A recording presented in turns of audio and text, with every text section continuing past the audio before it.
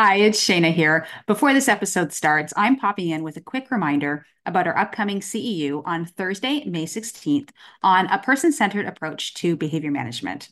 School taught us a lot about ABA. However, the thing with ABA is that it's a science and it's constantly evolving. So, a lot of what we learned back then doesn't always apply now. Today, we want to use a person centered approach to behavior management. But what does that look like, and how can our learners still make progress in this kind of approach?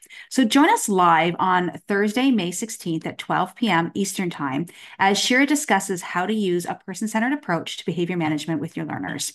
This CEU is presented by our very own Shira Karpal. You can earn one learning CEU for ACE, QABA, or IBAO.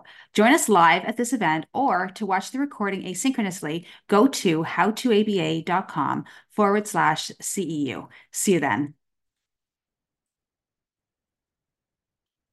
Hi, I'm Shira Karpal. And I'm Shayna Gaunt, and we're board certified behavior analysts. At How to ABA, we provide practical resources, community, and support to ABA professionals. In each episode of our podcast, we will be having real conversations with real people sharing real stories about ABA. We'll share relevant strategies and actionable tips that will make us all better ABA practitioners. It's the ABA content you need that you're not going to learn in a textbook. Hi, everyone. On today's podcast, we are answering a question from our audience that came to us through the website. The question is about a 3-year-old non-speaking autistic child. He has a tendency to open and close doors, especially sliding doors, and often will accidentally hurt kids. They've tried to push chairs and tables together and block the doors or distract him, giving him toys.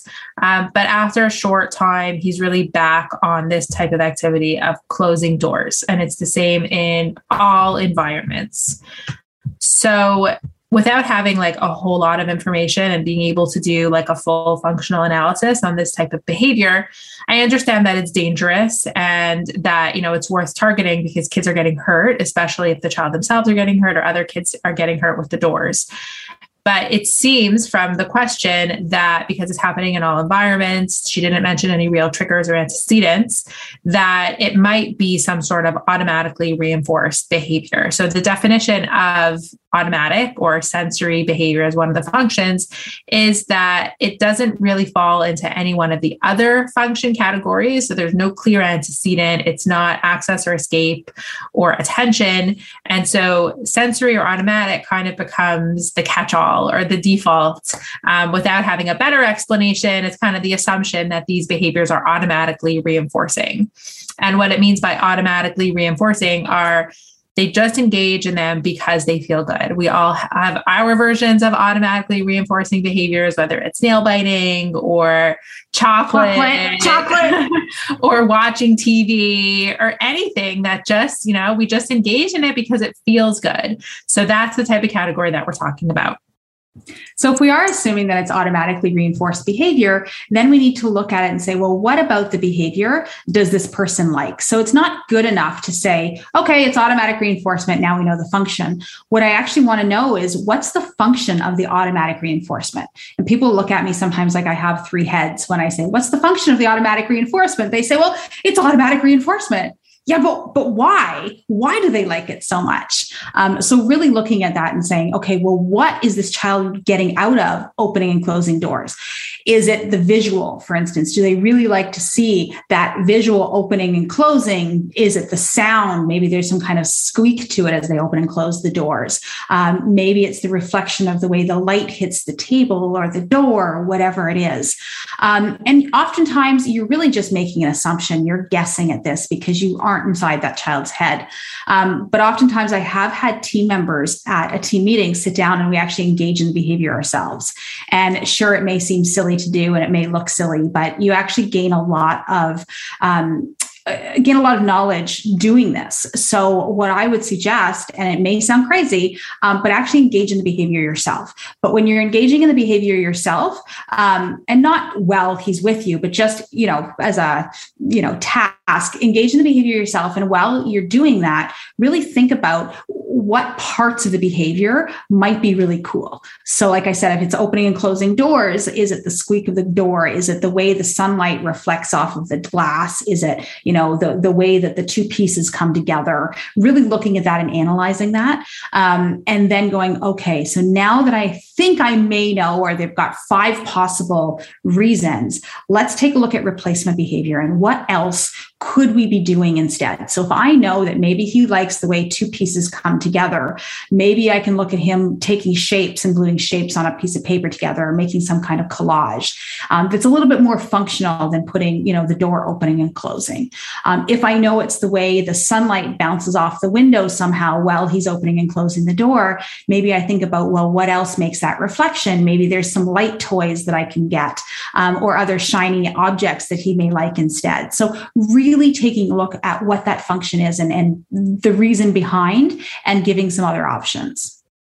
And sometimes you're not able to replace it with something else, but you could do something like time and place. So with things that are automatically reinforcing, it could be that, this door is okay. You can open and close this door, but this door you can't. Or maybe teaching the learner that it's okay to open and close this door at this time, or it's okay to engage in this behavior in your bedroom, when you're alone, but not when there's other people around, or not in the morning, or, whatever works, because often trying to extinguish sensory behaviors just means that another one is going to pop up. And it's not always in our kids' best interest to eliminate them completely, but sometimes we could shape them so that they have guidance on how to do them safely. So thinking about time and place, and, maybe they get their own, once you figured out what it is about that door, is it, the heavy movement where like a sliding door she mentioned would involve a lot of like pushing. So getting something that could simulate that, and they're able to do that, in this location, when it's safe with these kind of parameters around it. Shira, you're a big fan of the red card, green card. And, when Shira talks about time and place, I always think red card, green card. And what does that look like, right? So it doesn't have to be a card. It doesn't have to be red. It doesn't have to be green, but some kind of physical something in the environment that indicates that it's okay to do this right now, or that it's not okay to do this. And oftentimes I've used a bracelet. So, you're allowed to engage in this behavior when you're wearing the bracelet. When the bracelet's off, it's time to not engage in the behavior. It's not safe to engage in the behavior at this time. Or it might be a specific color of t-shirt, or it's a card on the table that says, okay, you're allowed to do this now. You're not allowed to do this now. Lights on and off, just some kind of very salient cue in the environment to show the student that you're allowed to do this now, or you're not allowed to do this now. And another procedure that's often used for these types of behaviors might be something like a DRO or a DRA or a DRI or something, but just making sure that reinforcing the absence of the behavior might be okay if you're also reinforcing that replacement. So you're teaching a replacement, or there's something that they can do alternatively, because just reinforcing the absence of behavior, which would be a DRO, wouldn't always be enough, because something else will pop up. But you could do like a DRA, which is reinforcement of alternative behavior, or DRI, which is the incompatible behavior. And so those are good options with automatically reinforcing behaviors, thinking about what you want them to do instead, and how can you put in a reinforcement system to build up that replacement or that other skill, while at the same time, not getting reinforcement for the other one. I used to be a huge fan of DROs, which is differential reinforcement of other behavior. So like Shira said, if the student's not engaging in, the certain behavior for a particular period of time, then they can have X, Y, or Z, or they get a token and 5 tokens equals something, or maybe 5 tokens means they get to engage in the behavior then. And I used to be a huge fan of this, and I used to do it all the time. But I have stopped. And the reason I stopped is for a few things, because number one, if I'm not putting in place replacement behavior, so if I'm doing a DRO, but I have nothing to replace it with, then, I'm not doing that child any justice whatsoever, because something else is going to pop up in its place. But number two, recognizing that the student, the child, the individual is doing this for a reason. So, they're opening and closing doors because they really like opening and closing doors. Like, who am I to stop them from doing that? Right? Yes, it's dangerous. That's why we need to stop them.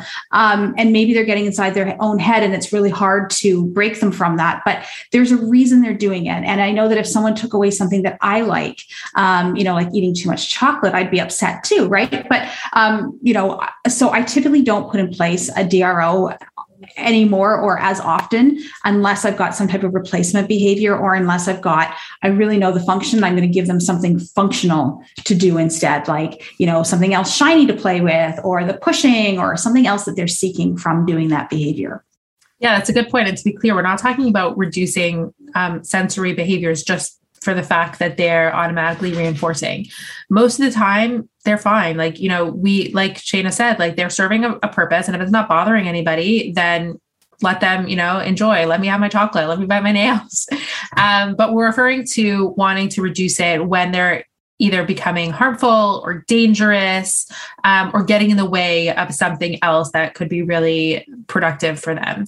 The other thing to keep in mind is consult other professionals. A lot of times with sensory or automatically reinforcing, you can ask an OT for some advice, and they could give you, whether it's a special chair for them to sit on, or certain body movements or body weight exercises that would give them that feedback.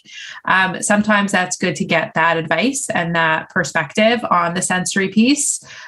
So yeah, we're not an expert in that. Don't claim to be. I work really well with occupational therapists, and it's interesting because, if you would have asked me 20 years ago, I would have said, no, I'm not working with anybody outside of the ABA realm. And come on, give me a break, right? Like everybody has their specialties, and occupational therapists are really amazing at looking at that sensory piece and really understanding it and saying, okay, do X, Y, and Z because they're seeking this and they need this piece of it. And you can really get some great tips from them. So definitely consult other professionals if you're stuck. Yeah, and especially finding an OT who can understand like the behavioral perspective so that you can work together, right? So that the sensory piece doesn't become reinforcing, but it could be a proactive procedure, because often it will be, they're acting out because they want deep pressure. So give them deep pressure every time they act out. And that very quickly becomes, a chain of behaviors where the deep pressure becomes a reinforcement for, the challenging behavior, the aggression. So definitely working with someone who understands that behavioral perspective so that you can work together on putting those proactive strategies in place to speak to the sensory piece. Sometimes it's prevention, and sometimes it's, countering it with something else. Sometimes it's a replacement skill. It's such a big area, this whole area of automatic reinforcement. And we have to be very careful because it's not something that we need to eliminate as a challenging behavior in and of itself, but taking into consideration what it's serving the client, how it could be dangerous, and how we can work with other professionals to really support our students the best. I want to go off on a tangent for a minute. Not talking about opening and closing doors anymore, but let's talk about scripting and echolalia. People will often say, well, I've got a child who's scripting, it's automatic reinforcement. What can I do about it? There's got to be some kind of behavioral procedure, that I can use to stop this. And the answer is yes, there absolutely is a behavioral procedure, except, maybe there's a simpler solution. So sometimes, you've got a child engaging in automatic reinforcement, whether it be opening and closing doors, or whether it be scripting or something else. If you can take a look at what that purpose is, you can maybe come up with a simple solution. And what do I mean by that? Take scripting, for instance. So with scripting, you've got a child who might be, echoing TV shows, and they may be scripting a whole Elmo episode of something or other. And it's really hard to break that. And the reason you don't want them scripting is because you're trying to teach them something, and you can't teach them if they're scripting in their head. They're not taking it in. So it may not be a safety issue, but it's a learning issue, and they're not able to do it. There are behavioral procedures, something called response interruption and redirection, which is where you can go in and you can, ask questions and get them answering your questions, and using functional language, and then you're reinforcing that functional language, which is really great, and it's very effective, but it can be really difficult to do. Other things that I've done instead are, again, looking at, well, what's the function besides automatic reinforcement? What are they getting from it? And if I really analyze it, a lot of the learners I work with who script are scripting because they're filling dead air. Have you ever had those individuals where they just can't stand silence? certain family members included. But, you just can't, you can't stand silence. So you just talk to fill the air. Sometimes, I've got individuals who are doing that. And the reason for that is because it's silent. It's too much for them. And they just want to hear that script. So what I've done is simply play music in the background. Now, the music is typically wordless music. So maybe classical, maybe not, but just no words in it because we don't want them scripting that music in the background. But sometimes just, simple, instead of putting a complex behavioral intervention in, you play music in the background of your therapy sessions and, they're not scripting because there's noise in the background. So little simple interventions like that can solve lots of things. So, getting creative and looking at alternatives besides a really complex intervention can help as well. Yeah, really looking at the big picture and, what's the best in this situation. And is it, prevention, or is it working with the learner, with other professionals? And maybe not even, maybe it's fine to, just let them engage in this type of behavior as long as they're safe. Thanks for joining today's conversation. Wherever you get your podcast, please go and subscribe, rate, and review so others can find out about us too. For more from How to ABA, including free resources and ABA materials, visit our blog at howtoaba.com. And make sure that you're following us on social media for more practical tips and updates.